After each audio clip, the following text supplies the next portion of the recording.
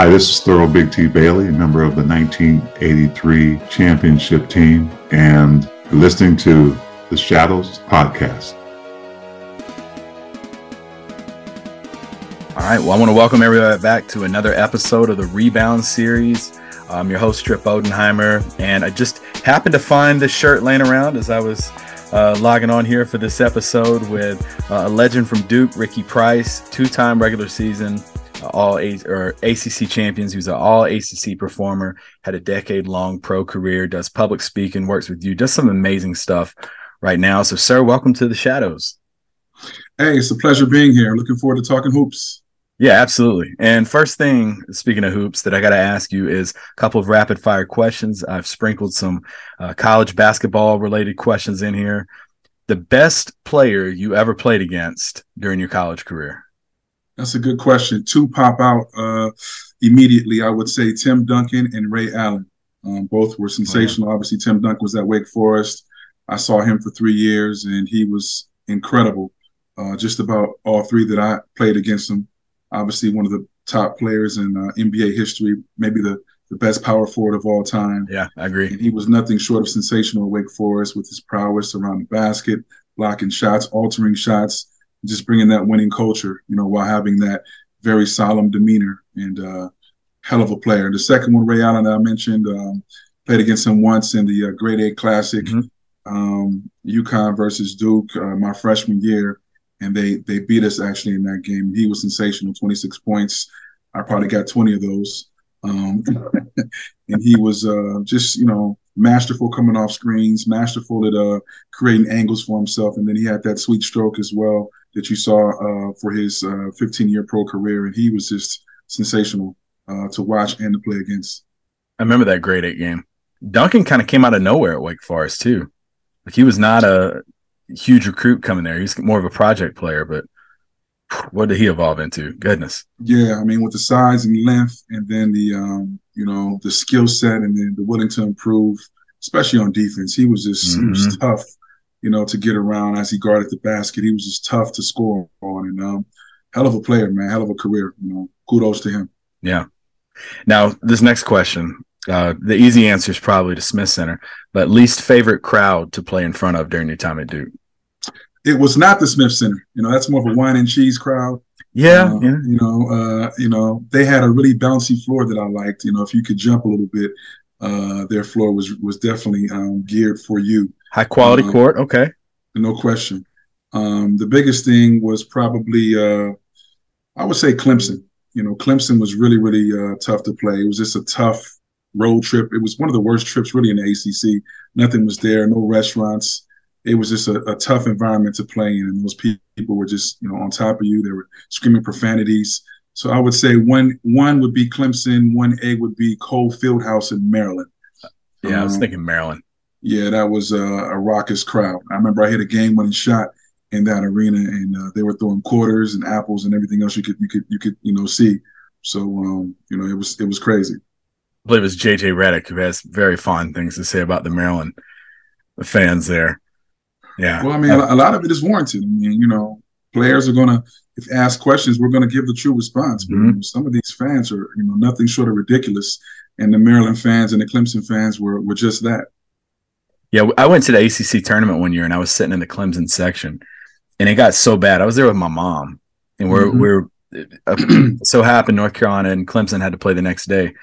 We had to go up to the top and watch the conclusion of the Clemson-Carolina game from the top of the concession stand area, because it was that obnoxious. And I get it, Tar Heel fans have them. We were talking about before, every fan base has them, but enjoy the game. Have fun. Start throwing batteries and stuff, that's too much. Right. Mount Rushmore of Duke players. Ooh, that's a good question. Ooh, so many good guys, ideology says, do you want to count the one and dones? I guess you have to. They wore Duke uniforms. Yeah. But for me, I would say, Grant Hill, Jay Williams. I know him as Jason Williams. That was his name previous before he changed it. I think those are the two most talented players to ever come through Duke. And then, maybe You go with Leitner at your third spot. And then it's probably going to have to be one of those one and dones after that, either Jason Tatum or Kyrie Irving or Zion Williamson, just based on talent perspective. So I know that's more than a Mount Rushmore, but to me, those are your top five, talent wise, top five guys to ever put on a Duke uniform. Okay. That's a good Mount Rushmore right there. Start that lineup against anybody. What's a good book recommendation you have for listeners out there? I would say my book, which I'm trying to finish now. It's not out yet, but we're finishing the touches on it now, and we're hoping to release it sometime during the NCAA tournament. And so Celebrate Your Wins will be hitting the shelves soon. I would say that would be something. It's not quite out yet, but, be on the lookout. Coach K wrote a book called The Gold Standard that I really, really liked, chronicling the 2008 Olympics and the journey of building that team, the journey of coaching that team, and the journey of getting that team back to prominence, world prominence as a basketball power. I think it's riveting. I think it's a great book. I think it's a great read, The Gold Standard, written by none other than Coach K. He's got phenomenal books. When I was deployed, I read Leading with the Heart. And I've read Dean Smith, John Wooden. I've read all sorts of coaching books. I'm a nerd for that kind of stuff. Leading with the Heart was one of the best. It gave me like a newfound respect as a Tar Heel for the Duke program. So, we'll definitely have all of those books listed, especially like yours comes out around the time this episode's dropping. Is going to be March Madness. So you got a link or anything, let us know, and we'll have it in the description of this episode as well. Absolutely. And final question. You can have dinner for three historical figures that are no longer with us. Who do you break bread with? No longer with us. Wow, that's a good question as well. I would say, Kobe Bryant is one of them. He's one of my all-time favorites. Obviously, I'm an LA guy, huge Laker fan. And he is one of my favorite players of all time. Obviously, we lost him in a tragic accident a couple years back. And I still think about him and, the imprint that he had on the game of basketball. Yeah. I would love to sit down with him and pick his brain over an hour and a half dinner. Who else? Maybe Michael Jackson. Michael Jackson, obviously huge fan, huge pop star, but known for his incredible work ethic and, his approach to greatness. Obviously he was a little quirky in some of the things that he did, but he's another guy I like to pick, his brain a little bit about and how he did things. And then maybe somebody like Martin Luther King. Obviously Black History Month is huge right now. And he was one of the innovators, of our culture and putting us in a position, to have equal opportunities and to sit down with him and pick his brain on his thought processes and how he did things, I think would be of interest to me as well. So I think those three. What do you think? Pretty good three? Oh, that's a solid three. As I say, Martin Luther King to me is the epitome of someone with personal power who just people hang on to his words and followed him just because of his beliefs and the way he conducted himself. So I think that's a great group right there. Good leader group with the Kobe and the Martin Luther King. So question for you now. Tell our listeners about like your upbringings. You mentioned being out in California. So what was young Ricky Price like? When did you know you were gifted at basketball, and what were some of your aspirations growing up? Well, at the age of 5, my dad put a basketball in my hands, and I just fell in love with the game. And I had to hold it, I had to touch it, I had to play it, I had to talk about it. It was oozing through my pores.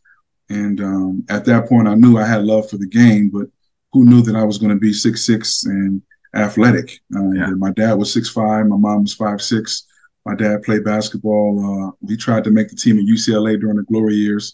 He was unsuccessful, but he did, play with the guys, and he had an interest in love for the game. And he was a decent basketball player, fairly athletic, but he passed some of those genes on to me. and I was able to flourish. He was there every step of the way, teaching me the game and taking me to my AAU practices and my games and teaching me the subtle nuances. And I began to grow and flourish as a basketball player. And basketball has taken me to places that I would have never dreamed of. Playing at Duke, playing professional for 9 years. Training kids, which is what I'm doing now. But all that started with the foundation growing up in the mean streets of Los Angeles, California. I grew up in the 80s when gang violence was at, its peak. And, Biggie Smalls has a quote, either you sling crack rock or you had a wicked jump shot. And that rang true for the kids that I grew up with, in California. Either you got into the streets and were, gang violence and drugs and stuff like that, or you played a sport and you kind of got out that way. But I was fortunate that I was able to grow up on a straight and narrow. My parents were on me, and it was airtight discipline, and they wanted me to be successful. And basketball was my vehicle, and that tutelage and that foundation, really paved the way for some of the successes that I had. I always like to ask about like leaders that people have had in their lives, and parents sometimes are the best examples we got. What was something that your parents did? You mentioned that discipline piece that subconsciously you catch yourself doing today as an adult. I think the biggest thing was, it's a good question. I think it's being accountable. That's big. A lot of times, people just want to blame and point the finger at everybody else. And you can't do that. I was the only child.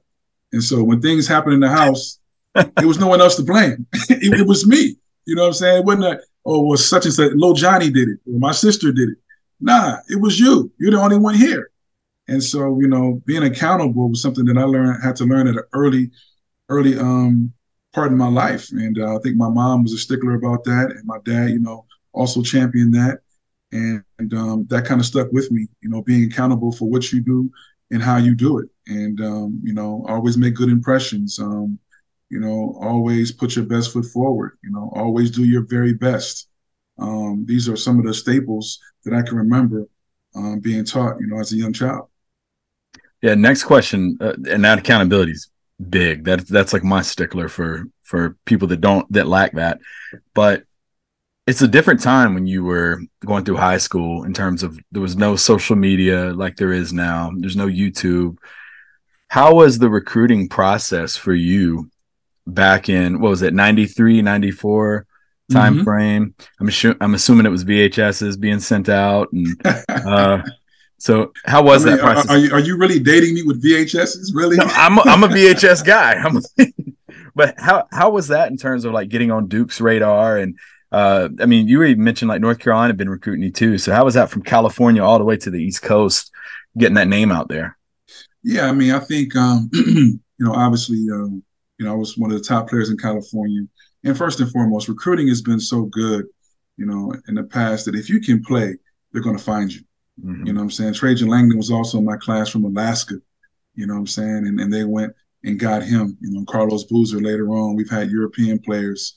And so if you can play, they will find you. But I was fortunate enough to be on the AAU circuit on some really good teams. Obviously, California has always been a powerhouse of sending great players to college. And, I was able to benefit from that. The recruiting process was really good for me. It started kind of early. I think I got my first letter in the 9th grade. I remember I was in actually the 8th grade going to the 9th grade.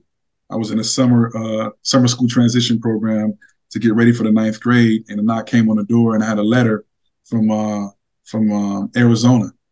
And Lute Olson wrote me my first letter, and then that same day, another one came in from Long Beach State.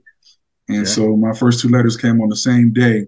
And then from then on out, I was just being steadily recruited, for my talent. And, for me, the Final 5 for me was Duke, Kansas, Arkansas, Arizona, and Cal. In all 5 schools, I thought I could have flourished at and done well. But there was something about Duke, the Duke visit, Coach K, playing in the ACC, going to a top 5 school academically in the nation, that just kind of like, had its claws kind of wrapped around me. And for me, it was was a pretty easy decision. Do you remember the first time you spoke with Coach K? Yes, yes. They actually got into my recruitment late. They didn't start recruiting me until my junior year, and part of it is because I think Duke and a lot of universities do a great job of vetting you. They want to do their homework on you as well. What type of kid are you? What type of grades do you get? Socially, what type of kid are you? Are you coachable? Your parents, your background. Have you been in trouble off the court? They're vetting you and they're looking into all these things to decide if they want to offer you a scholarship. And then obviously, can you play? I mean, they're not going to recruit you if you're not a phenomenal basketball player and you can help the program win. And so, I think after doing his vetting process and see me grow and flourish as a basketball player, Coach K got on the phone with me and my family and began the recruiting process. And, once he got in, he was in full bore. And what's special about that is that I didn't really get recruited by any of the assistants. Coach K recruited me specifically.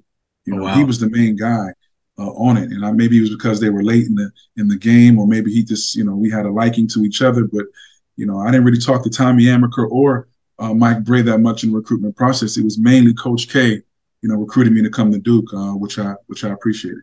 Was Billis on the staff then? Billis was not. So we had Pete Gaudet, Tommy Amaker, and Mike Bray were my assistants. And then later, we got Quinn Snyder and Johnny Dawkins and Dave Henderson, and that crew came in, Tim O'Toole. But that was my crew when I was at Duke in the mid-'90s. Speaking of Coach K, what is something that he said to you that still sticks with you to this day? If you had to say one thing. Oh, so many things. I mean, he's been so instrumental in my life, developing me as a basketball player.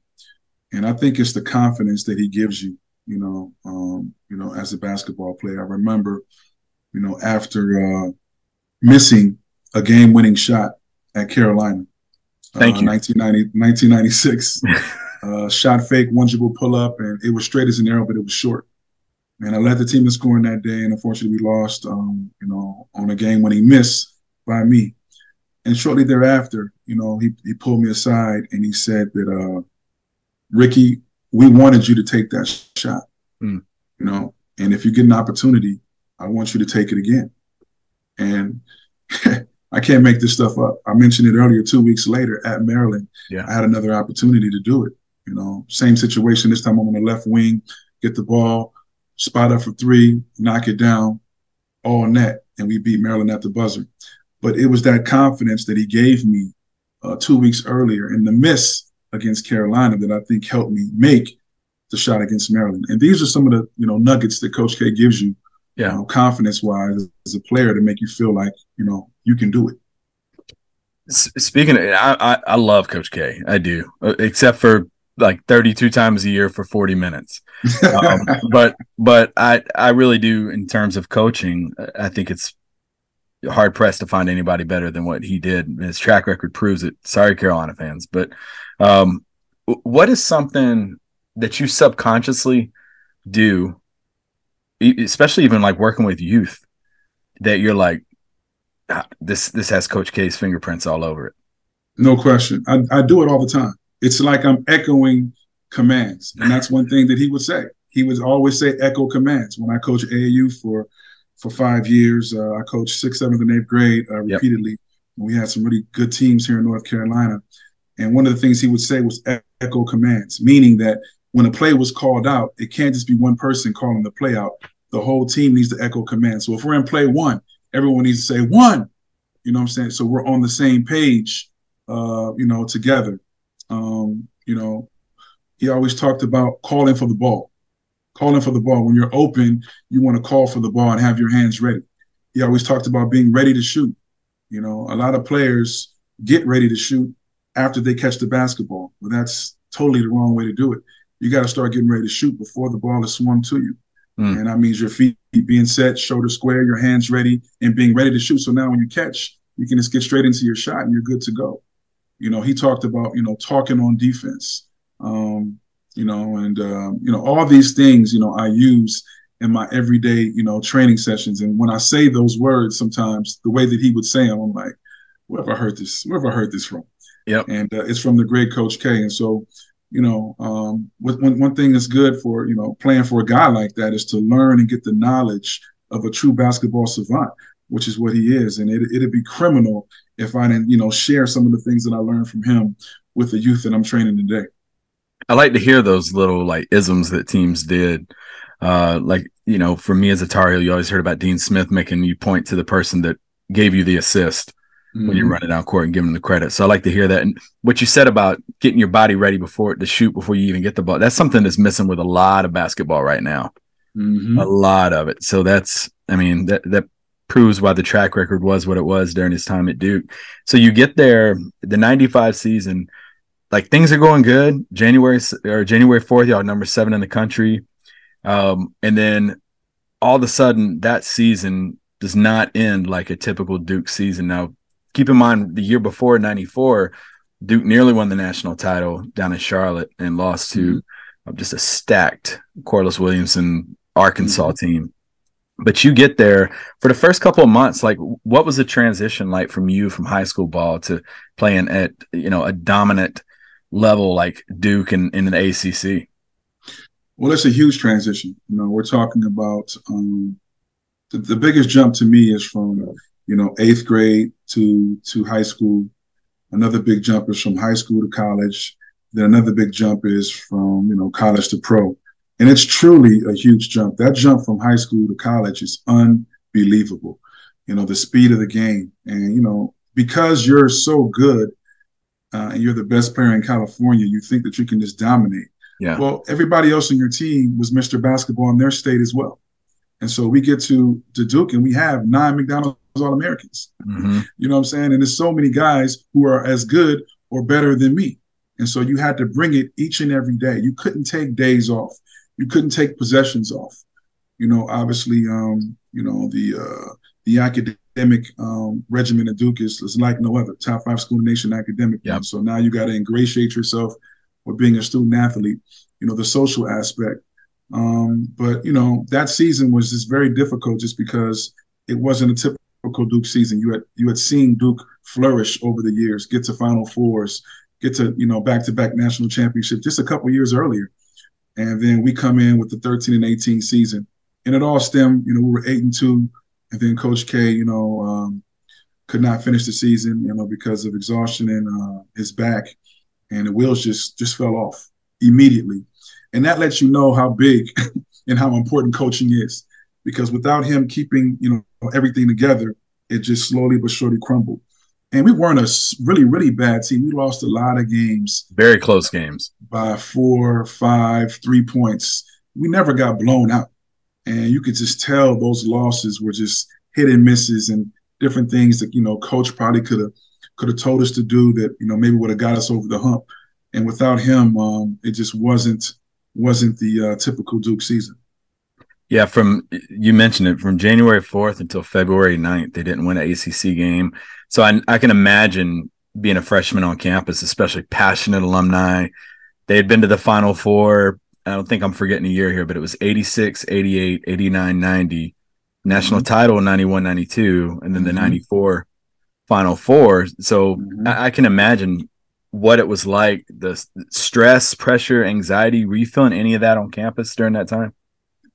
No, I didn't really feel it, but you can just tell that something was different.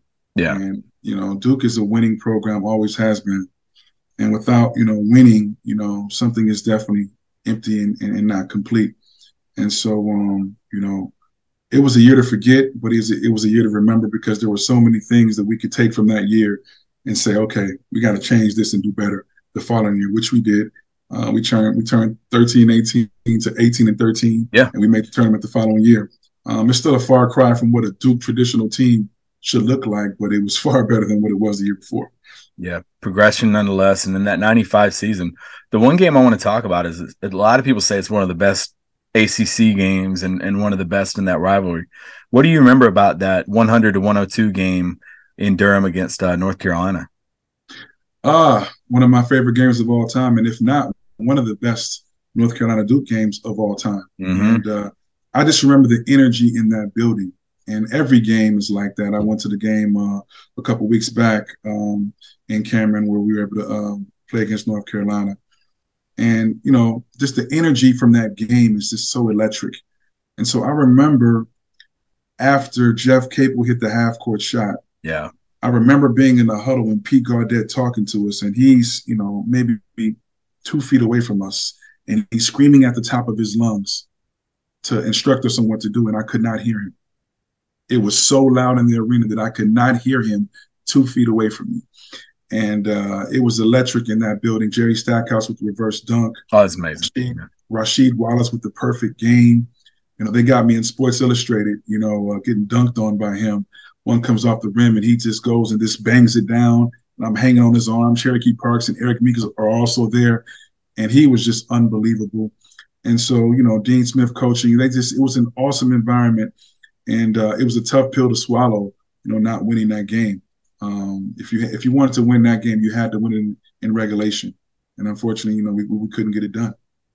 Yeah, that incredible game. They still show clips of the half-court shot, the Stackhouse dunk over. It seems like every year when they're playing Duke Carolina highlights. But you mentioned 96, y'all flipped the script. You go 18-13.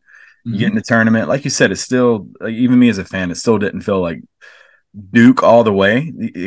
Eastern Michigan, I think it was, with Boykin. I played in the tournament. And what do you remember about that experience, your first dose of the NCAA tournament? Yeah, that team was riddled with injury. We lost Trajan that year. We didn't have him. And then we lost Chris Collins late, who was our leading scorer, to a foot injury, and he was hobbled. And so we were just a wounded team in terms of injury that year, which was unfortunate. But, we did make some strides. We had, I think, a 6-game winning streak in the ACC. And for me, as a sophomore, that was my best year at Duke. I was averaged 14 points. I shot really high from the field, 39% from three. I was all ACC selection, and I was really becoming the player that I thought I could, become as a sophomore. And so I was very grateful for that opportunity. We just didn't have the success as a team that I would have liked to see. But again, it was much, much, much better than the year before. And then we spring into our junior year, and then we're 26-7 or 8 or whatever that is. And then my senior year, we're 32-4, something crazy like that. And so you saw the progression of us getting better over time and getting us back to the traditional Duke teams that you're used to seeing. But for me personally, sophomore year was my best year and a year to remember. What's the one game that stands out most from that sophomore year? So many games. I keep talking about the game-winning shot at Maryland. I got my career high against Virginia that year. I played well against Carolina in both games. Being all ACC, I had a couple really electrifying dunks that year as well. I was becoming, a player to watch as a sophomore, and I was very, very gracious for that. The kind of a very random question. The first 2 years, was it the first 2 years or just 95 when y'all had like the blue kind of going down the front of the jersey? Yeah, that was his freshman year, and we got rid of that real quick. We all Nike like just not feeling it. Yeah, Nike obviously sponsors Duke, and sometimes they try to freak the uniforms a little bit, and they thought that would be cool. But looking back at it, horrible season, horrible uniforms, and so I think next year we went back to the traditional V. And now, they got like 4 or 5 different jerseys. You see the black. We had the black. We introduced the black in 97, actually, and we kept that. So we got black, white, blue. Now they have gray. Now they have dark blue. There's so many things that they're doing now, with the jerseys with Nike that it's kind of cool. What did you think of the one a couple years back when Duke and Carolina played, and it was like the big NC and then the big Duke D on the front of theirs? Did you like that? I love it. You want to freak that. Kids that are coming up now, recruits, they want to see that. Do you know Oregon football? Do you know they wear a different jersey, uniform every single game? Helmet. Every single game. They wear something new every single game. I love it. Now, I know it's Phil Knight. I know it's Nike. I know it's Nike Town, but I think that's really cool. You're still going to stay with the green and all that, But I mean, to freak it and have a new uniform every game, I mean, that's kind of cool. I don't know if they can pull that off in basketball, but I like when they change it up a little bit. It's marketing too. You sell those jerseys and yeah, kind of hit the pause before 97, 98. How important was it for you to help out with Duke basketball camp? I think it was good. I think it was good. I mean, if you want to be a coach, you got to start on the grassroots. Training and coaching, you got to be on the ground, on the skill development side, and that's working camps. That's getting kids in stations and putting them through drills. That's the organization. That's your delivery on how you talk to kids and, how you get your point across. I think if you want to be a coach or trainer, grassroots coaching, which is working basketball camps, is an absolute must. And I think that's where I got, a lot of the stuff that I do, drills, words that I use, and, being organized is from, I run a basketball camp every summer as well. And a lot of the stuff that we do, I learned from Duke basketball camp. I was going to ask, do you think that planted the seeds to what you're currently doing? Absolutely. Absolutely. And also you mentioned the student athlete piece, and that's something that doesn't get talked about too much when people talk about their careers and stuff, but you hinted at kind of the stress of, the academics. What was like a typical day like for you during basketball season, balancing, and what did you do to balance the student athlete piece? Yeah, it's tough. I mean, listen, I'm not going to front, you go to Duke to play basketball, and that's the number one priority. But at Duke, it's a little bit different because, academics are so high on the food chain, as it should be. Yeah. And so, I was able to graduate with a major in sociology, minor in history, but it was tough. It was tough. I mean, Duke is not an easy school. I remember my first year, my freshman year, my first semester, I had 3 A's and a B. My mom was like, "Oh my God, you're a genius. How are you able to do this?" I'm like, "I don't know, Mom, but I guess I'm getting better academically." And then the next year, I didn't have any A's or any B's. It got real. It got real. And it's just a progression of the workload and the stuff that you were being taught. And then, the papers and everything else, you got to balance that with practice and games and travel. Very, very demanding. And so, it was tough to do, but, it's part of the deal of being a student athlete. Yeah, that first year with those 101 classes is nice, but you start hitting those introductory level classes, just all review. Intro to, or they're right. So it got real after that. What's your opinion on the current NILs and transfer portals that they have out there? Man, that's a whole, we could have a whole conversation on that. The biggest thought that I have on NIL is, where the hell was that when I was coming up? Yeah. Why didn't we have that in the mid-90s? Now it's Dunkin' Donuts and all this other stuff. Oh my God. I mean, winning the McDonald's Slam Dunk, championship, being a high flyer like myself coming out of California, I probably would have had all type of offers on the NIL side. But, I'm glad that the student athlete now is starting to get more of what, he deserves. At the end of the day, the NCAA is making so much money off of these kids, the tournaments, the jerseys, the jersey sales, and everything else that they're promoting, they put directly into their pocket. And education is cool, but it's not a fair trade-off. It needs to be education and then some. And finally, we're starting to get that then some. But I think that the NIL is definitely going to end up being a problem because it's going to be, about the have and the have-nots. It's going to be about schools that, have the resources to offer the NIL packages versus schools that don't. Yeah. And, you saw that with the kid in Florida, the quarterback from Florida who, was promised $13 million on NIL. And then all of a sudden that was just talk and that deal, wasn't going to happen. And he was like, "Oh, okay, it's not going to happen. Then I'm out." And so now you're making promises that you can't keep.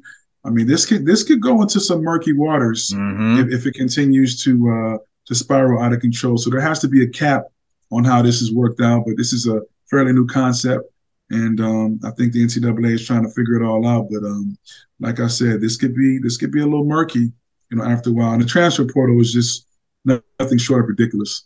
When I looked last time, there was 2,000 people in the transfer portal on the basketball side, but there's only 200 or so Division I colleges, and there's even less spots than that. And so you go into the portal thinking you're going to go to, greener pastures, and then all of a sudden you don't have anything. And, so it's just a great way for teams to fill out their rosters. But I think it benefits the teams more than it benefits the players. And they're starting to see that with how many people are in the portal and how many opportunities are really not there. Yeah, I was telling my daughter, because my daughter is really big into college basketball now, and I was telling her how, like, back in the day, you would get like a Shammond Williams at North Carolina, and he walks in and he's getting maybe 6 minutes his freshman year, with the understanding that by the time you're a senior, you're going to be starting every game. There's this progression. But now it's like if they come in and they're not getting playing time right off the bat, well, I'm out. I'm going to Texas A&M, or I'm going to somewhere else. We are in the world of instant gratification. 100%.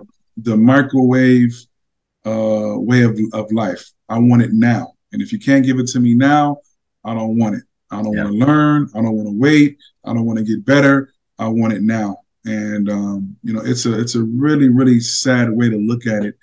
But that's where we are. That's where we are in the college landscape. Yeah. And getting back to kind of finishing up your career at Duke, 97, y'all were 24-9, ranked the entire year. And then you'll get the ACC tournament, get knocked out by NC State, which is a huge upset. Then you go to the tournament. I remember the Providence game. Providence went on a crazy run during that tournament to the Elite Eight. But then this is the cool part, I think, about your story. It's different from a lot of four-year players at Duke. You got there in this really weird time where they just came off the Final Four. It was Coach K, one of his worst seasons he's had there since the early 80s seasons. I would say not even Coach K. He was out for that year. Just a really weird year for Duke basketball. And then, like you said, y'all progressively got better and better. And y'all were really laying the foundation for what was to come for Duke, which is perhaps maybe the best team never to win a title, that 99 Duke team. Just absolutely stacked.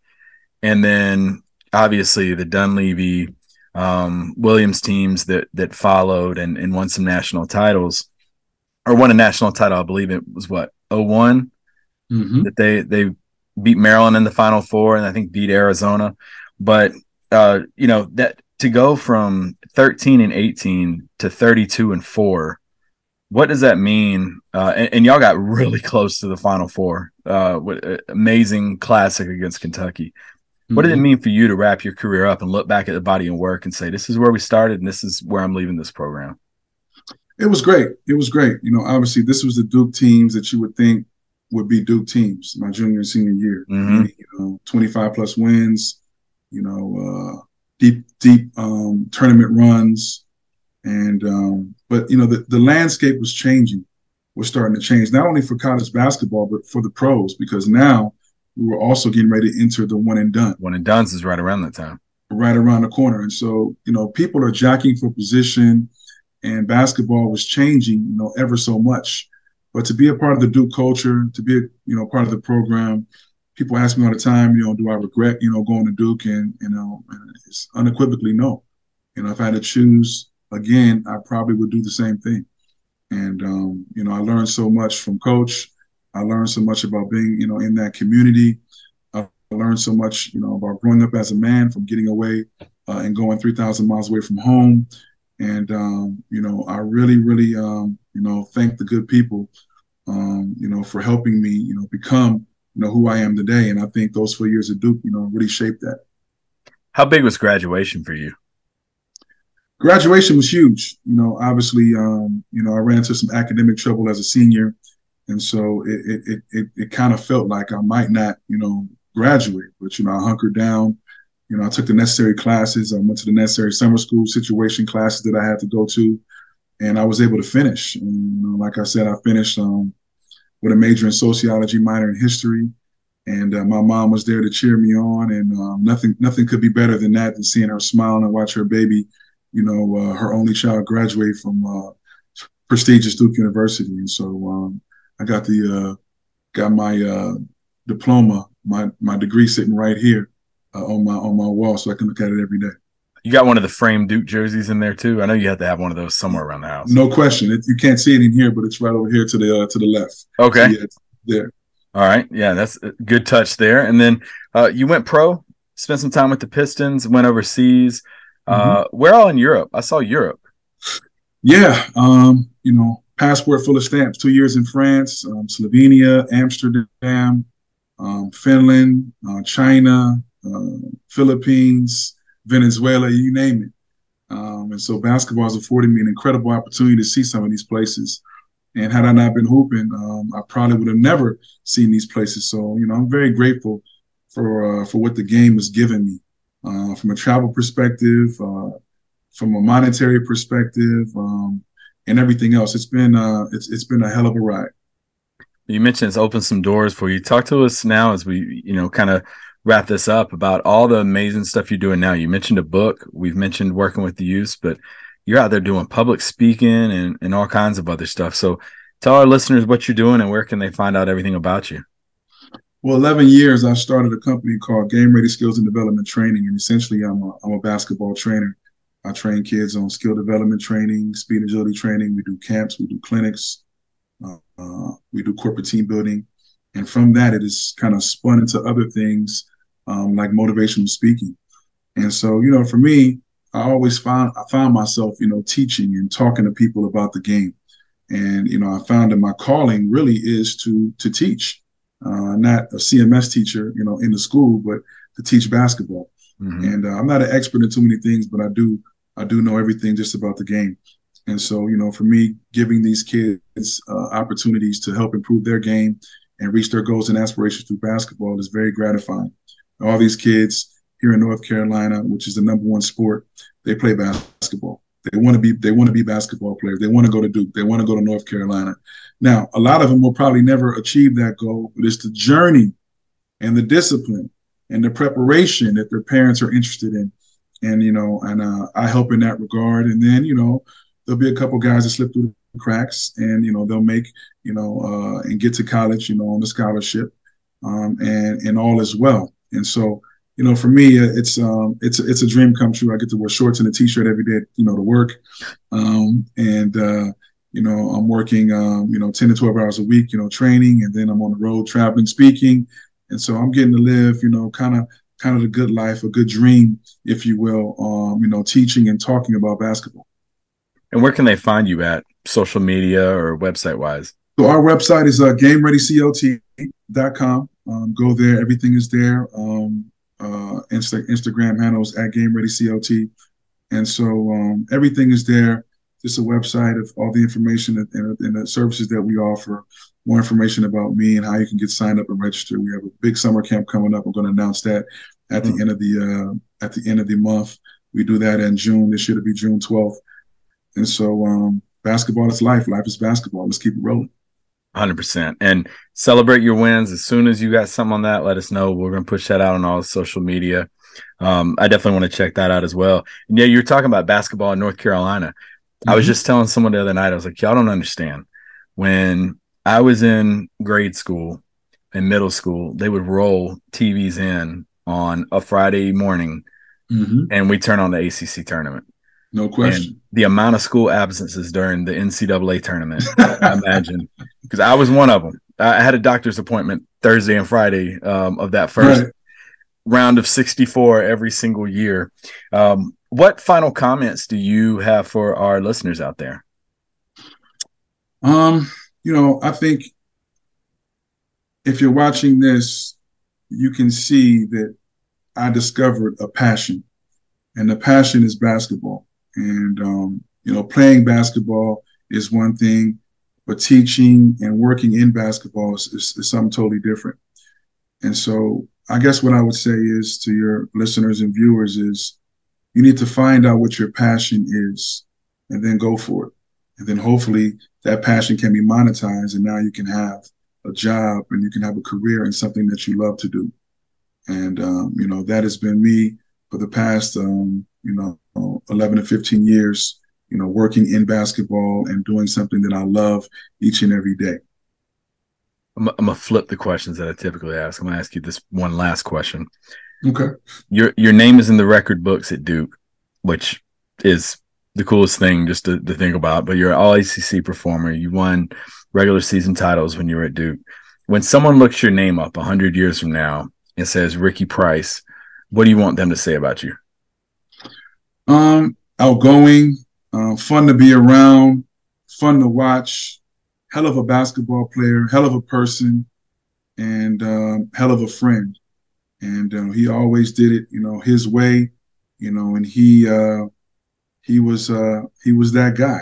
And so if I can be mentioned, in those type of regards, I think I would have had a pretty good career, and I think that'd be really, really good.